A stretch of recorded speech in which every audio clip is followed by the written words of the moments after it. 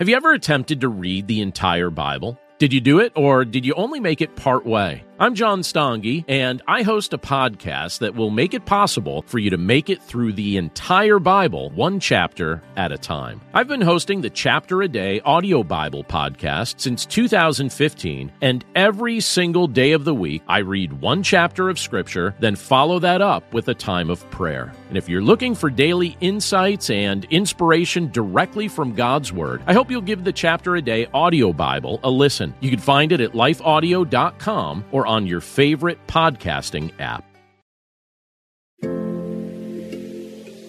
Life Audio.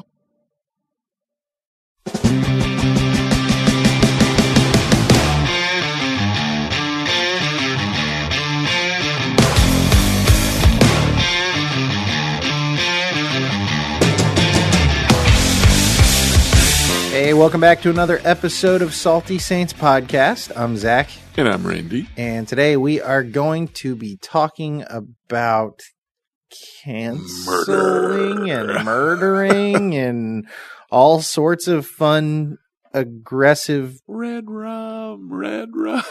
That's a terrifying movie. That is.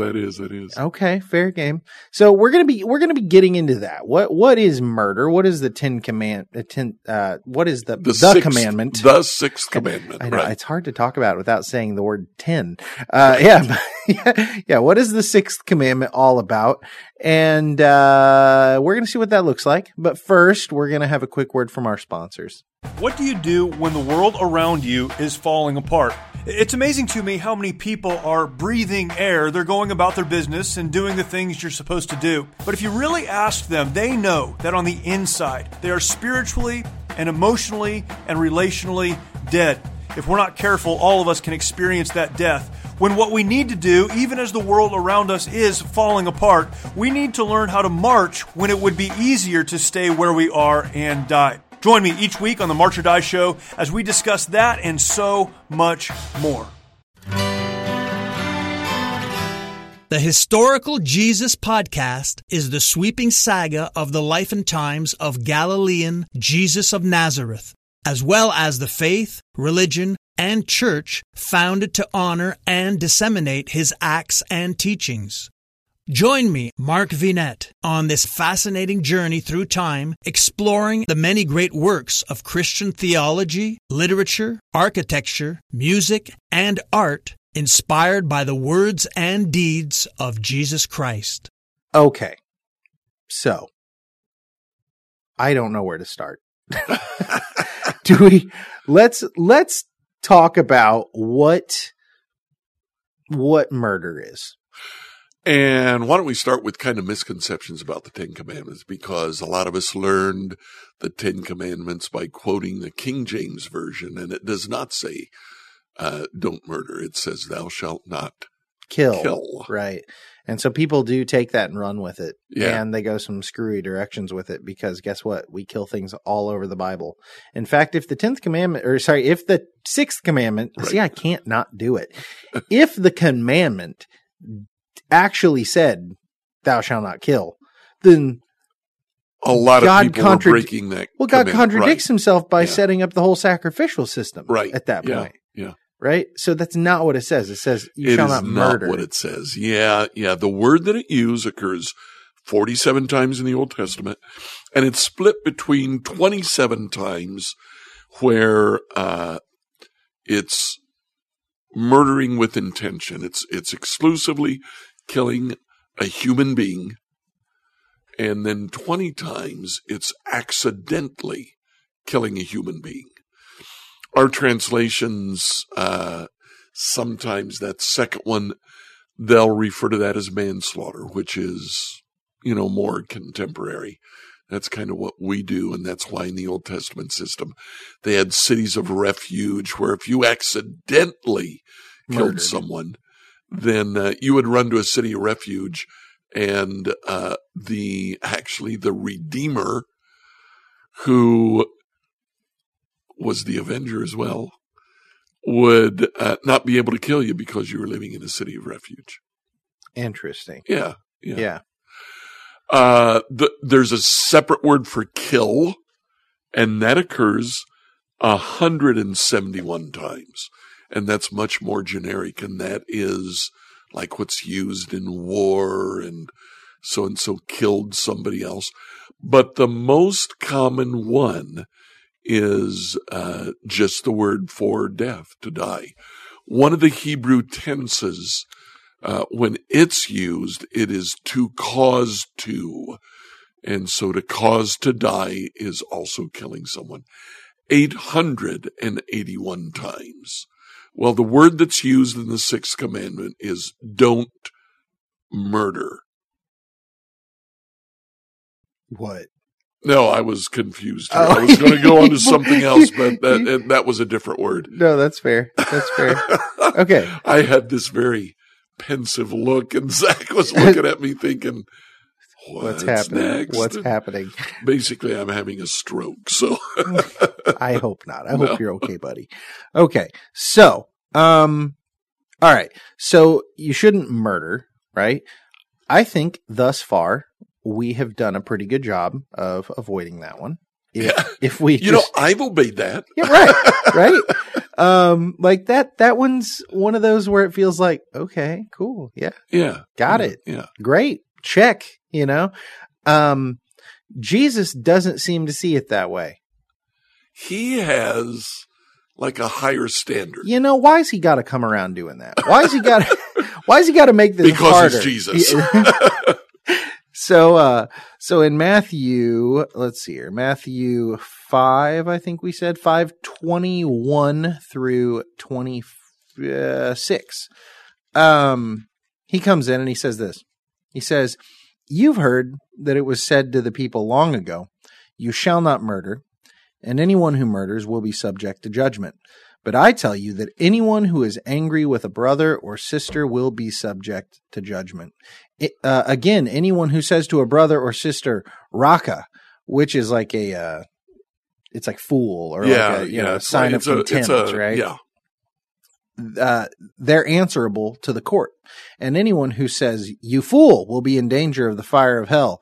Therefore, if you're offering your gift at the altar and there remember that your brother or sister has something against you, leave your gift there in front of the altar. First go and be reconciled to them, then come and offer your gift. Settle matters quickly with your adversary who is taking you to court.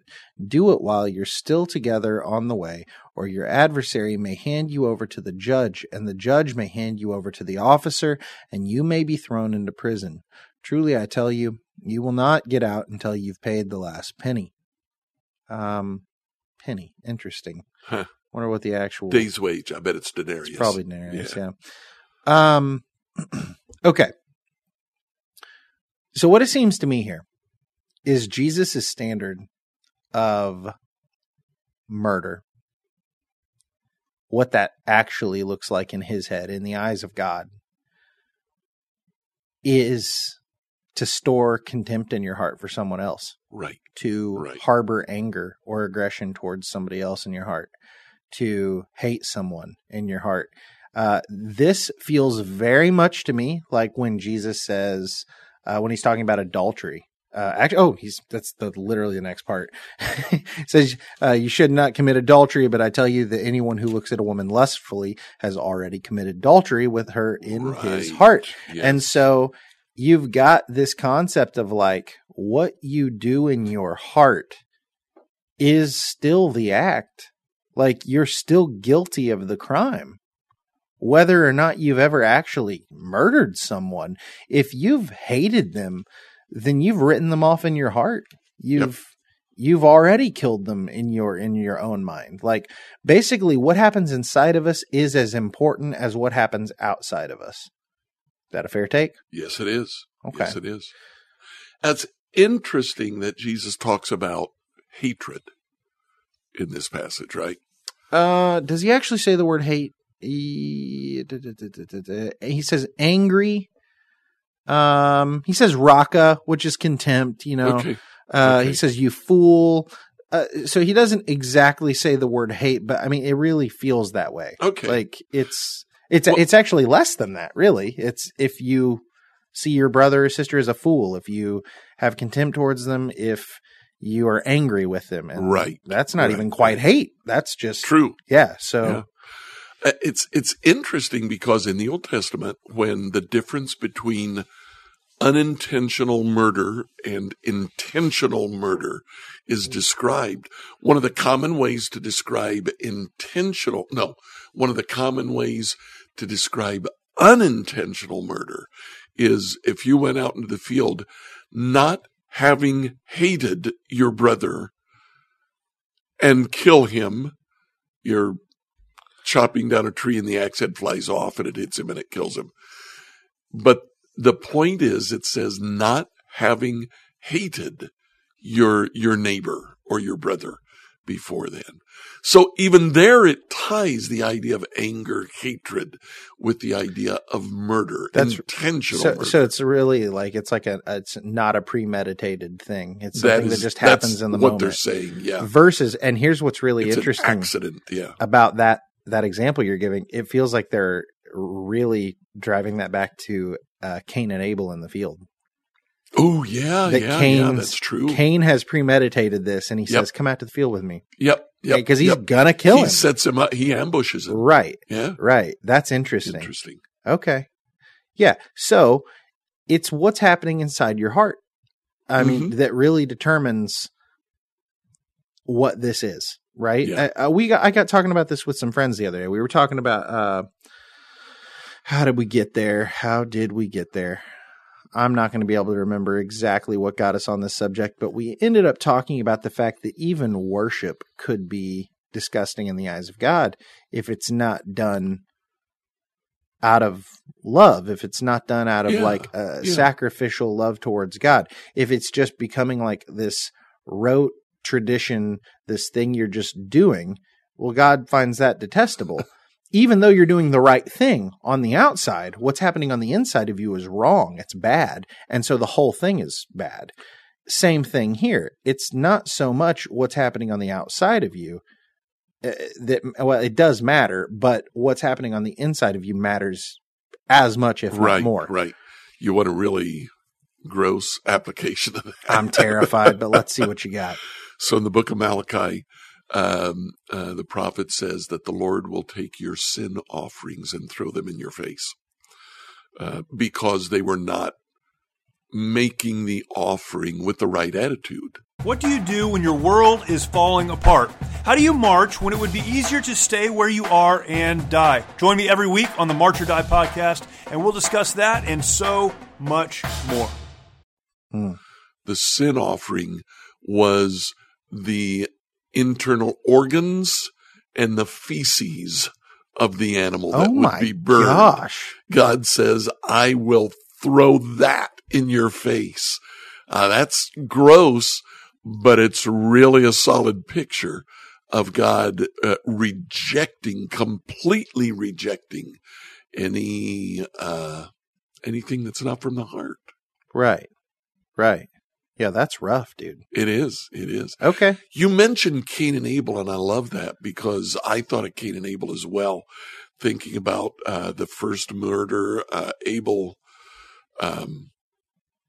he was accepted by God. Cain's offering was not. And in Genesis, what is that? Genesis 4? Genesis 4. The Lord actually speaks to Cain ahead of time and essentially says to Cain, Cain, I'm not rejecting your offering because of the offering. It's what's in your heart. Sin is crouching at the door, but you can do it. You can master it. You can take care of it. Subdue it. Instead of that, Cain, who wants to, I'm looking for the right term, get rid of, he wants to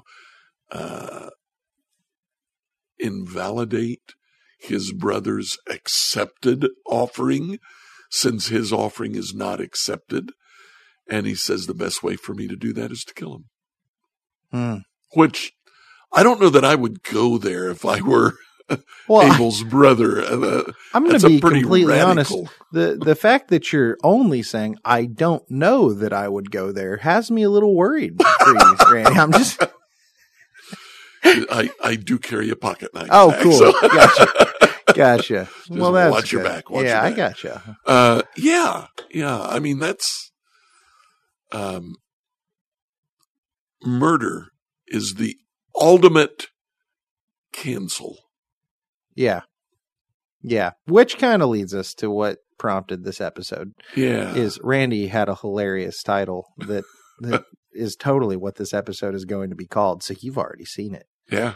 Thou shalt not cancel. I love it. We live in the cancel culture. Okay, so we're not going to kill each other, but what do? We completely and totally shut each other off. Okay. So I personally think the ultimate cancel that has happened in recent years, and understand, I am not defending this man. He has said some real outrageous stuff. But the way people responded to him was so over the top as far as just shutting this guy out. But Alex Jones, they removed him from everything. You couldn't type his name into a social media post. Like, if you did, it would shadow ban the post. Wow. People just really wouldn't see it. Maybe a couple would, but like by and large. So I'm unaware. Who is Alex Jones? Alex Jones is like a conspiracy theorist. Okay. He has InfoWars. Here's the thing. A lot of what he says actually turns out to be true, but some of what he says is crazy. And he's real wild. He's outlandish, which is why I'm not going to sit here and like defend him. But at the same time, the way people pushed back, I think what got him in trouble was he said he thought Sandy Hook was a hoax. Oh, okay. And it went over it was a huge problem.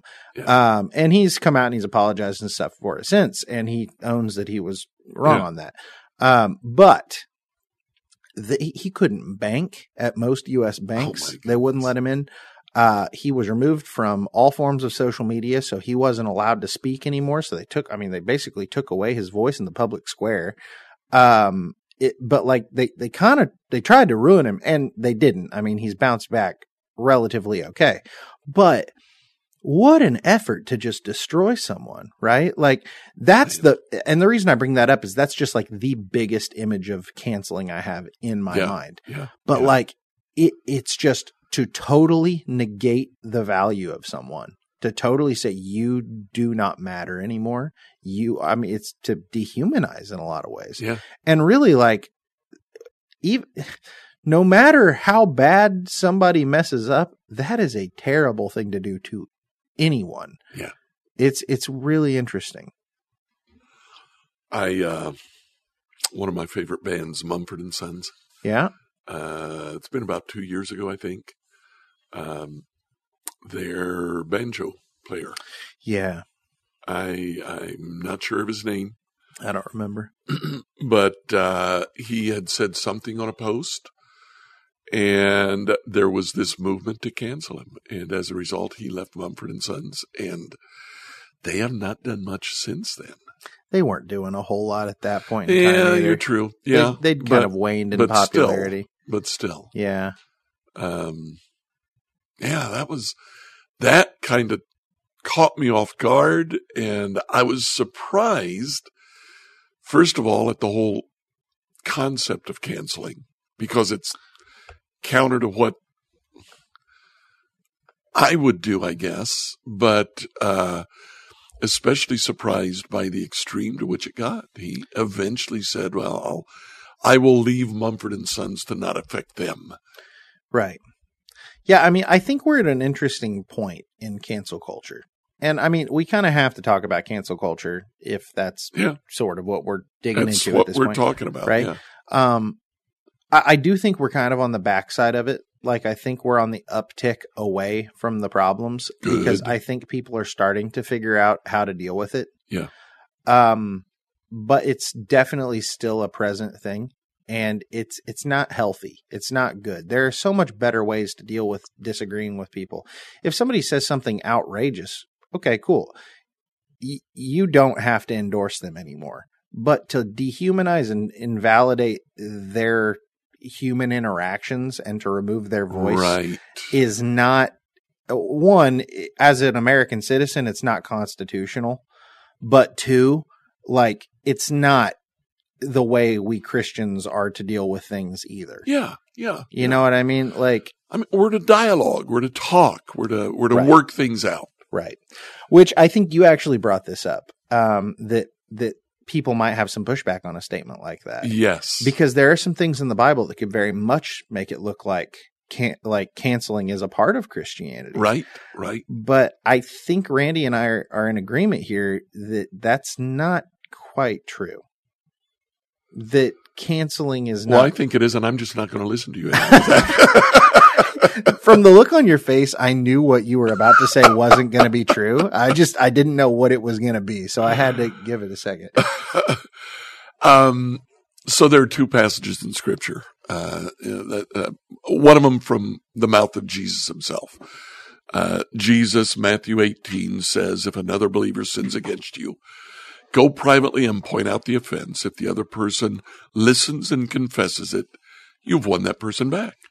But if you're unsuccessful, take one or two others with you and go back again, so that everything you say may be confirmed by 2 or 3 witnesses.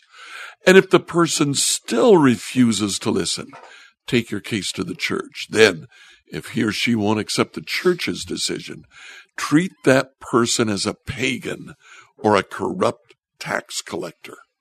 Yeah. Yeah. So, I mean, first and foremost, like, we just had a sermon on this not too long ago here at church. But the first thing that really needs picked out about that is this is not a one-size-fits-all situation. No. This is if someone personally wrongs you as an individual. Not if they wrong somebody else, you're to take up their offense. No. That is not right. Right. And like, given, this probably could be applied to a lot of situations. Sure. But the point is, it's not saying, here is your one-size-fits-all solution. Right. This is for a very specific type of situation. And then, secondly, there are general principles that Jesus wants us to follow. First, go to the person. Don't go to a third party. Right. Don't start gossip. Don't start gossip. Right. Don't triangulate. Which is so funny, because what's the first thing we do whenever we got a problem with anybody these days? People take it to social media. Right. People take it to if you're a celebrity, it goes to the news outlets. It goes to the straight TMZ. To everyone. Right. Everyone knows exactly what you just did, right? We smear people immediately. Yeah. But we're to go to the person individually. Right. Talk to them. I honestly think that 98 times out of 100, that'll fix it. Maybe it's high. Maybe it's high. You may be real hopeful, but yeah, I hear what you're saying. Optimist. I hear what you're saying. Yeah. The majority of the time, that's going to fix it. I would hope so. Yeah. If it doesn't, you go back with witnesses. You take somebody with you. Mm-hmm. I don't know if you've ever been in a situation where you've been asked to do that. I have. I've gone with somebody to be that witness. And it does bring an extra level of seriousness to the situation. I've been in one situation like that. Okay. Yeah. Okay. It's a little awkward. Yeah. It's got to happen. Even going to a person privately is awkward. Right. Because you're saying, here's how I feel. Right. We might need to get into that too. Okay, I'm good with that. And there's one thing I want to clear up about what we're talking about right now. Right. The conversation we're having right now, this system that we're talking through, this way of handling things, biblically is spelled out among Christians. This is when one believer wrongs another believer. Right. This is not for a Christian and a non-believer. Right. Because the witness you're supposed to bring back is church leadership or other people from the church. Right. And what good's that going to do you if you're arguing with somebody that's not a believer? They don't care if you go get your pastor. That. Like, who cares? Like, Yeah. Okay. And then the third thing that no. Let's hang there on the first and the second point. So what do? How do you make that approach? When somebody has wronged you, do you just go to him and start yelling at him? And no, you don't. That's not the way to begin. This is more just from experience, what tends to work and what doesn't tend to work. When I go to somebody to talk to them about a wrong that I feel because of something that they have done, I will not make a lot of you statements. You did this because you think that, and then you did that, and you did that because you are this way. I don't know any of that. I don't know what goes on inside your head. All I know is what I feel. So what I've discovered, first of all, out of experience, if I go and say to somebody, you did this because you think that, the perfect defense is, no, I don't. I have nowhere to go after that. Right.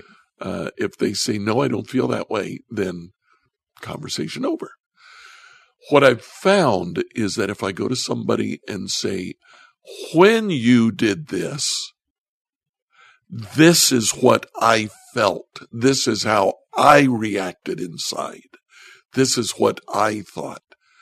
They can't say, no, you didn't feel that way, because that was my feeling. That was what happened in me.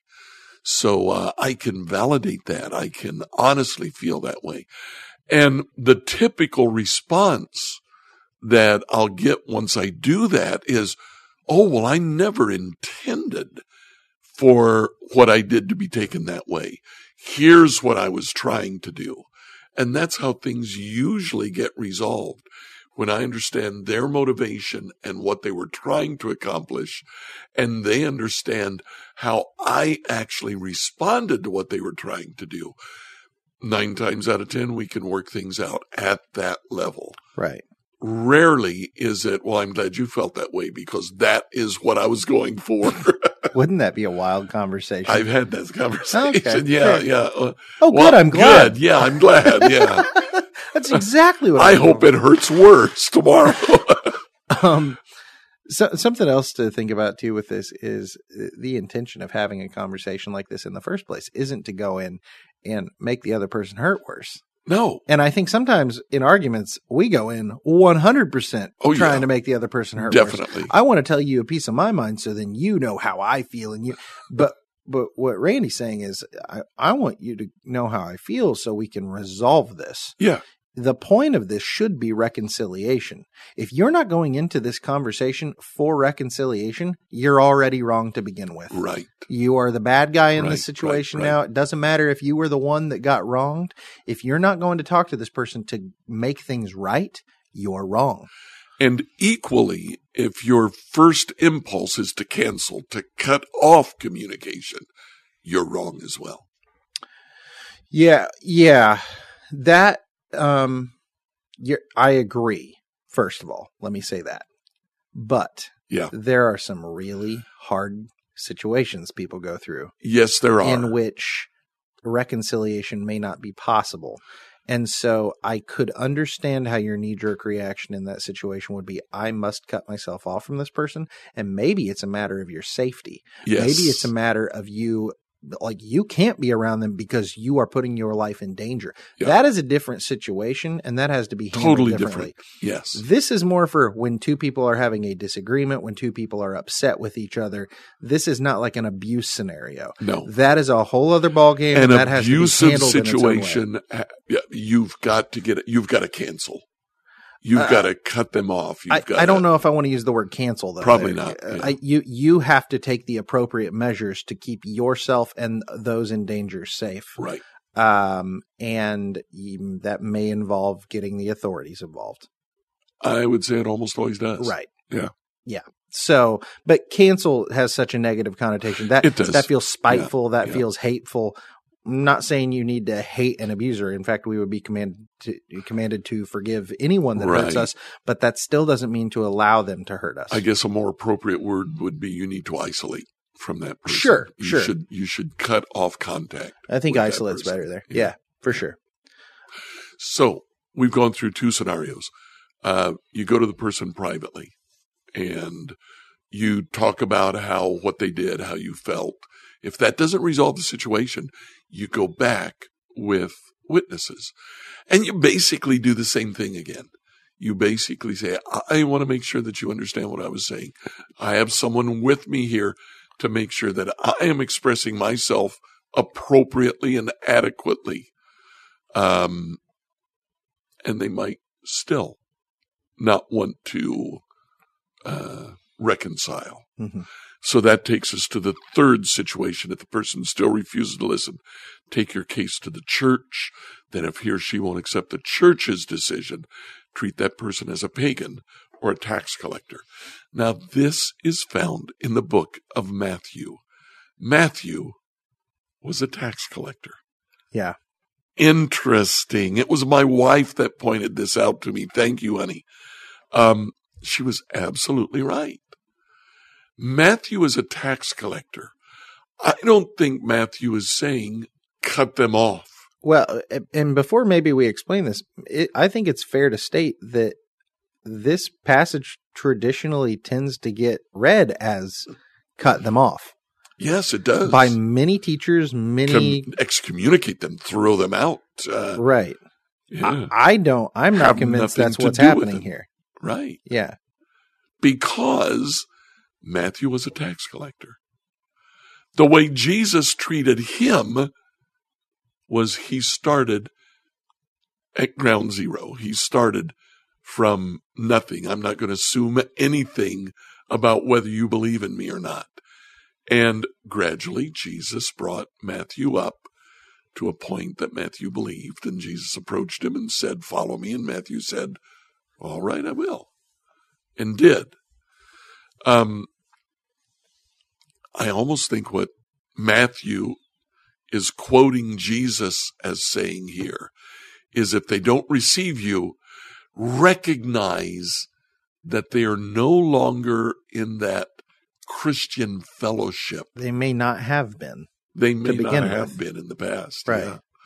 So recognize that and start over from square one with them. Right. Like start looking at this person as someone who obviously does not know Jesus because they're clearly not trying to follow him in this. So do you never talk to him again? No. Well, no, we're supposed to talk to everybody about Jesus. But we don't confide in that person now. Right. This isn't going to be the person you're going to go to and spill your guts to and tell them all your right. You're not going to look at this person as like a discipleship partner, as someone to like confide in, as somebody to help you grow in Christ, because like they're not the kind of person that takes it seriously. So even if they are a Christian, they're not a very good one. Right. And they really need help getting back to knowing the basics. And that's kind of how I take this. Yeah. As you pray for them, you're not praying, strengthen my Christian brother, Lord. You're saying, Lord, give me the right words to bring them into a good relationship with you. To a place of repentance. To a place of repentance. Yeah. Yeah. Yeah. Okay. So that's the one passage. That's the Jesus passage. There's another passage, and it's in 1 Corinthians. And that's where Paul, he really gets out of joint. We talk about anger. There's no way you can read this passage and not sound angry. It's 1 Corinthians chapter 5, first 8 verses. Paul says, it's actually reported that there's sexual immorality among you, and of a kind that even pagans don't tolerate. A man is sleeping with his father's wife. Now, probably here, a stepmother, not his mom. Which is still not okay within Jewish traditions. Oh, not at all. Yeah. Paul says, you're proud. Shouldn't you rather have gone into mourning and have put out of your fellowship the man who's been doing this? For my part, even though I'm not physically present, I'm with you as spirit. As one who is present with you in this way, I've already passed judgment in the name of our Lord Jesus on the one who's been doing this. So when you are assembled and I'm with you in spirit and the power of our Lord Jesus is present, hand this man over to Satan for the destruction of the flesh, so that his spirit might be saved on the day of the Lord.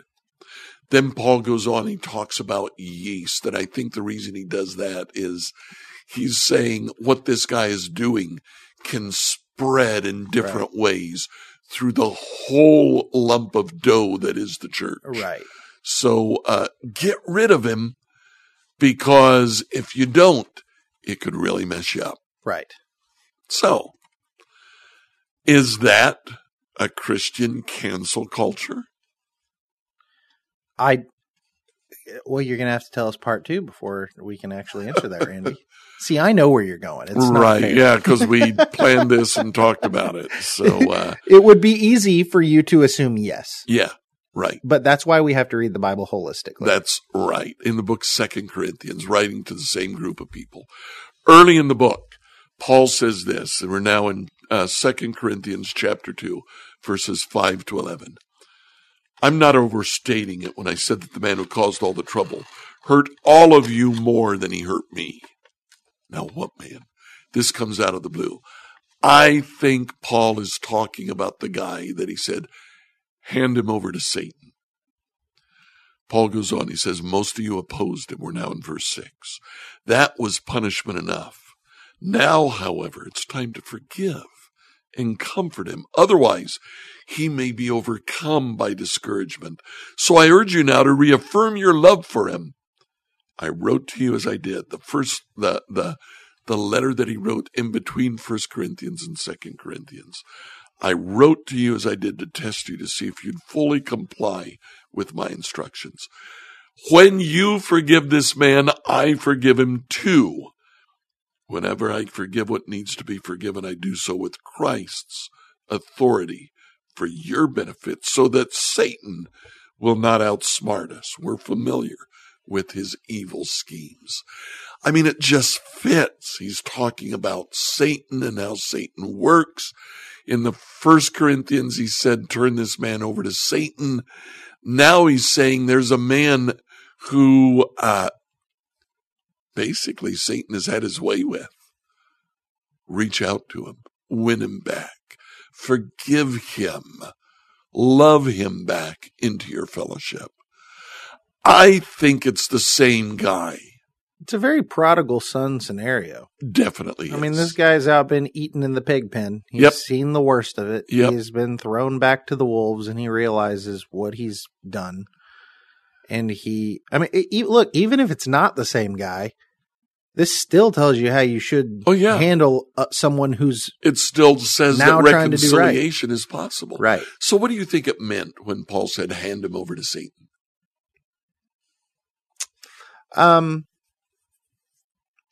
For me personally, I've always looked at this as not like a shunning, not like treating them as less than, but like removing them from within, like maybe they're not worshiping with you. Maybe they're not coming to your house church and having fellowship and eating the communion. Maybe you're not in this like close relationship as you were. You're not done with them. You've not given up on them. You don't hate them, but maybe you are treating them now like they are an unbeliever. Maybe you are treating them like an unrepentant sinner, you're trying to bring them to a place of repentance, and they're out there and they don't have that support structure they had. They don't have the Christian family they once had. They're kind of out in the world now. That's kind of how I see it too. I see it as Paul says, when we're in fellowship in the church, we are protected. Jesus protects us from all of the attacks of Satan that come our way. This guy is an unrepentant sinner. He's rejecting the fellowship of the church. So let him have his way. He's rejecting us. Let Satan have his way with him then. If that's what he wants, let that work its way in the rest of his life. Let him suffer the consequences of what this way of living does to your life. Choice. It's like when God removes his protection from Israel. Yeah. He lets the enemy come in and have its way with them, and they get drug off into exile and their lives get hard. And then when they eventually cry out to God to save them, he comes back and he saves them. He does. Every time. And we're the hands and feet of Christ. It's a similar thing. We do basically the same if you thing, don't want Jesus, we're not going to make you have Jesus. But once you realize what life without him's like, we're here. Yeah. We're here. Come back in the fold. Come on back. We don't want you gone. Yeah. You left. That's what's happening by you not repenting. So it's not exile. It's letting somebody make their way out as they please. The book of Romans, first chapter, the end of that first chapter, Paul, in the middle of the chapter, he talks about how mankind turned their back on God and they worship the creature instead of the creator. And there are three things that Paul says at the end of Romans 1. Each one starts with God turned them over. Turned them over to their reprobate mind, turned them over to their lusts, and turned them over to something else. I didn't look it up, but basically he's saying God looked at them and said, is that what you want? All right. We'll see where it gets you. And they're messed up. Okay. Yeah. I think that's pretty good. I mean, that's a much healthier view of how to deal with issues within the church body, right? Right. And I mean, this is where it gets hard, is like, how do we deal with non-Christians that hurt us? Because we don't really have a framework for that biblically. Yeah. But I mean, I think it may be a similar thing. I mean, okay. So if the worst it gets for us when we deal with Christians that hurt us is that we stop thinking of them as these close, accountable people. Right. Maybe it's a similar thing for non-believers. We just realize, hey, like, I'm still going to love you, but I'm kind of keeping you at an arm's length where you can't hurt me. Yeah. Like, we're good. I don't hate you. We're fine. I hope we can reconcile because I care about you. But if you don't want that, like, I'm not gonna like force myself to be in your life. I'm not gonna like try to, you know what I'm saying? Like, I think there's a sense of like, you are not in this like inner circle of mine. And I do think we're kind of warned biblically that like, to be careful not to have like people that don't know Christ to be the like closest informants in your life. Yeah. Because I think you're right. Because the information they give you is not going to be biblical sound advice. They don't know Christ. They don't know how to help you. And so I'm not saying you can't be friends with non-believers, but it's just like, it's not going to be the same kind of friendship you could have with believers. It's like a level of friendship. Right. There are things that I can talk to with Christian brothers and sisters that just make no sense to people that don't know Christ. They have no framework for it. Yeah. No. Yeah.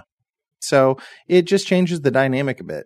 Yeah. But at the end of the day, we're still not to hate people. We're still not to try and ruin people. We're still not to dehumanize people. We're not to cancel people. That is not what Christians do. So we've talked a little bit here about what we should do and what we shouldn't do. We shouldn't cancel. Thou shalt not cancel, like the title of the podcast is. What do we do when we get canceled? Can we pause? Can we do one more thing? Because I had a thought. So I thought about what Jesus did when he was confronted with cancel culture. Because he is. In John 8, when the Pharisees attempt to drag Jesus into cancel culture. Yeah. To have him, I shouldn't say the Pharisees, the teachers of religious law. Right. They ambush Jesus while he is teaching a large group of people, and they bring forward a woman who's been caught in adultery, and they put him on the spot and ask him what they should do. Mm-hmm. Because the answer is they should stone her to death. Right? That's the Old Testament way of doing things. But the trick is they don't have the authority to put a person to death under Roman law. Right. They don't have the authority. They're really not in a court situation. No. This is a vigilante group, and they're doing it to, one, ruin her. Right. Two, where's the guy? That's the question I always have. Yep. So did they set this up? Yeah, probably. It kind of looks that way. Could have totally been one of them, right? Like, we don't know. Could have been. And they're doing it to put Jesus in a situation where no matter what he says, he loses. Right. Right? Right. Or at least they think Right. so. Right. And so Jesus, when confronted with the situation, just chooses not to play the game. Yeah. He goes a different route. He doesn't give them the answer they asked for. What should we do with them? He basically turns the mirror back on them and says, okay, yeah, sure. I'll tell you what, whoever's without sin should throw the first stone, and basically puts them in this situation, making them all realize they're all as guilty as this woman. Yeah. Especially if they set this situation up. Right. Right. And I mean, it's not like these are just terrible human beings. These are still religious men that care about God. Right. So when faced with this moral dilemma now, they set down their rocks and go home. And then Jesus turns to the girl who is guilty. She did commit the act of adultery. And he says, oh, did they all leave? Oh, gotcha. Well, I'm not going to condemn you, but go home and stop sinning. Yeah, stop it. Stop doing this. You don't need to do this anymore. And so he shows her love, but he's also stern enough to say, this is wrong. Yeah. Don't do this anymore. So he just saved her life. Right. And gave her a quick little lesson out the door. Like, okay. That was very quit. Jesus of him, wasn't it? Right. So like, it's not like when somebody does something wrong, we don't avoid addressing the issue. There's still an issue. We still let them know there's an issue. Yeah. Just like Jesus did. But that doesn't mean we have to dehumanize somebody and look down on them and hate them, because Jesus most certainly didn't do that. And we shouldn't get the crowd riled up and say, oh yeah, you guys are totally right for making this person feel like garbage. That's not the point of this. The point of this is to correct, like even when it's done in a court situation, the point is to do away with sin so sin doesn't corrupt everyone. Yes. It's not to hate people that do wrong, because everybody does wrong. Right. And that's how Jesus chooses to deal with the situation, is he points back to everybody else and goes, you're all guilty. Every single one of you is guilty. Right. So unless, if you're sinless, go ahead. Yeah. Throw that first stone. And maybe that's the first thing we should think when confronted with whether or not we should cancel somebody is, where am I guilty? Yeah. Because I am. Because I'm a human being. And that's a good point. Yeah. When you start there, it's going to be a whole lot more sobering situation. What have I done to bring this about? What have I done to make myself a judge over this person? Yeah. Like, am I so squeaky clean that I am allowed to stand here and actually think that I'm better than this person? Yeah. That's maybe step one. Yeah. Start there, and I think the rest will fall in place. Yeah. But yeah, I don't know. I just thought that was interesting to kind of see that played out. And look, for the Bible nerds here, yes, that passage is not in the earliest manuscripts of Scripture, but it's also old enough that people would have been around to say that it wasn't actually something that happened. If it was fake, therefore it stays in the Bible. Deal with it. Yeah. The end. That's all I got. But yeah, so sorry, didn't mean to stop that, but I just wanted to throw that in there because I wanted to see how Jesus deals with stuff. Yeah. And very appropriate. That's almost a textbook of how to respond. So if we are canceled, what should we do? Don't play the game. That's what Jesus did, right? Yeah. I mean, really, do you want the Bible answer or do you want the living in today's world answer? Because we can do both. Well, let's start with the Bible answer and then let's try to apply it to today's world. Actually, can we do the living in today's world one first? Because it's 2 seconds. Okay. If you just refuse to be canceled, you can't be canceled. That's the real, just watch anyone they try to cancel. And if they go, no, you're not canceled. Right. The end. It's only when you give in to the cancel game that you actually get canceled. For a lot of people, they became popular because they were canceled. That does happen, right? That's a big deal. When I was in music school, back in the day, I had a teacher say the best thing you could do is, if you ever did a cover of another band's album or a song they did, and then, you were to get popular, that'd be great. And somebody was like, well, what if they sue you? He's like, oh, that'd be the best thing that ever happened to you. You get sued for $1 million and you go make $10 million. It's going to be great. He's like, go get sued by as many bands as you can. You're going to be famous. It's going to be awesome. I thought that was the funniest advice ever. Not saying to do that. It was just a funny story. But, yeah. So Bible answer, what to do if you're canceled. Jesus says you're going to get canceled. Pretty much. He told the disciples, hey, they're going to hate, they hate me. They're going to hate you. Jesus came and they gave him the big cancel. Yep. They killed him. They killed him.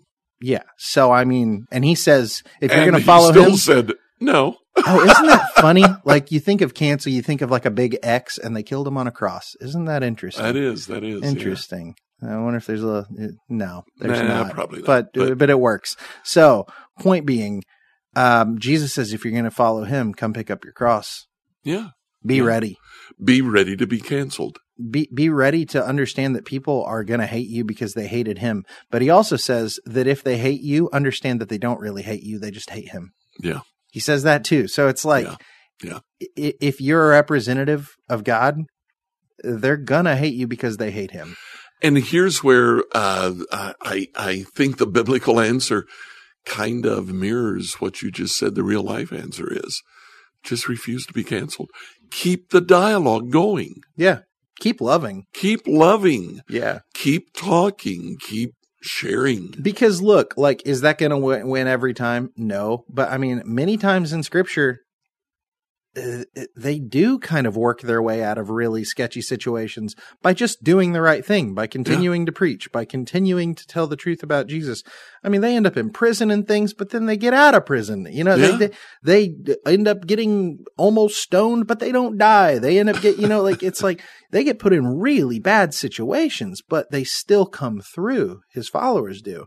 Now, in the end, not so great for most of them. Right. We're promised that. Not so great for most of them, but look what happened. Yeah. I mean, here we are today because they refused to be canceled. Yeah. Yeah. Jesus says he's sending us out as sheep among wolves. Yeah. Sheep are defenseless. Yeah. True. They don't have claws. They don't bite. Nope. And that's how we need to view our ministry for Jesus. We're going out into a dangerous world. And that's not real uplifting, but it's what Jesus told us. Like, it just is. He said, but he also tells us not to fear because he's with us and he's conquered the world. I mentioned, and I almost hesitate to bring this up, but I mentioned Dennis Kinlaw. He told a story of one time, somebody that he had talked to. They were from Eastern Europe. And they had been imprisoned in Eastern Europe. This was back during the Cold War.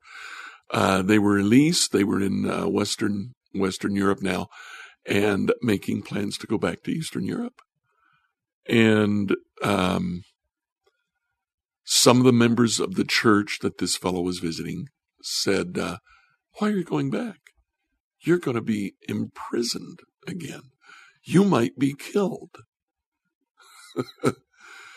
Kinlaw said that the man said, the essence of lambness is to be consumed.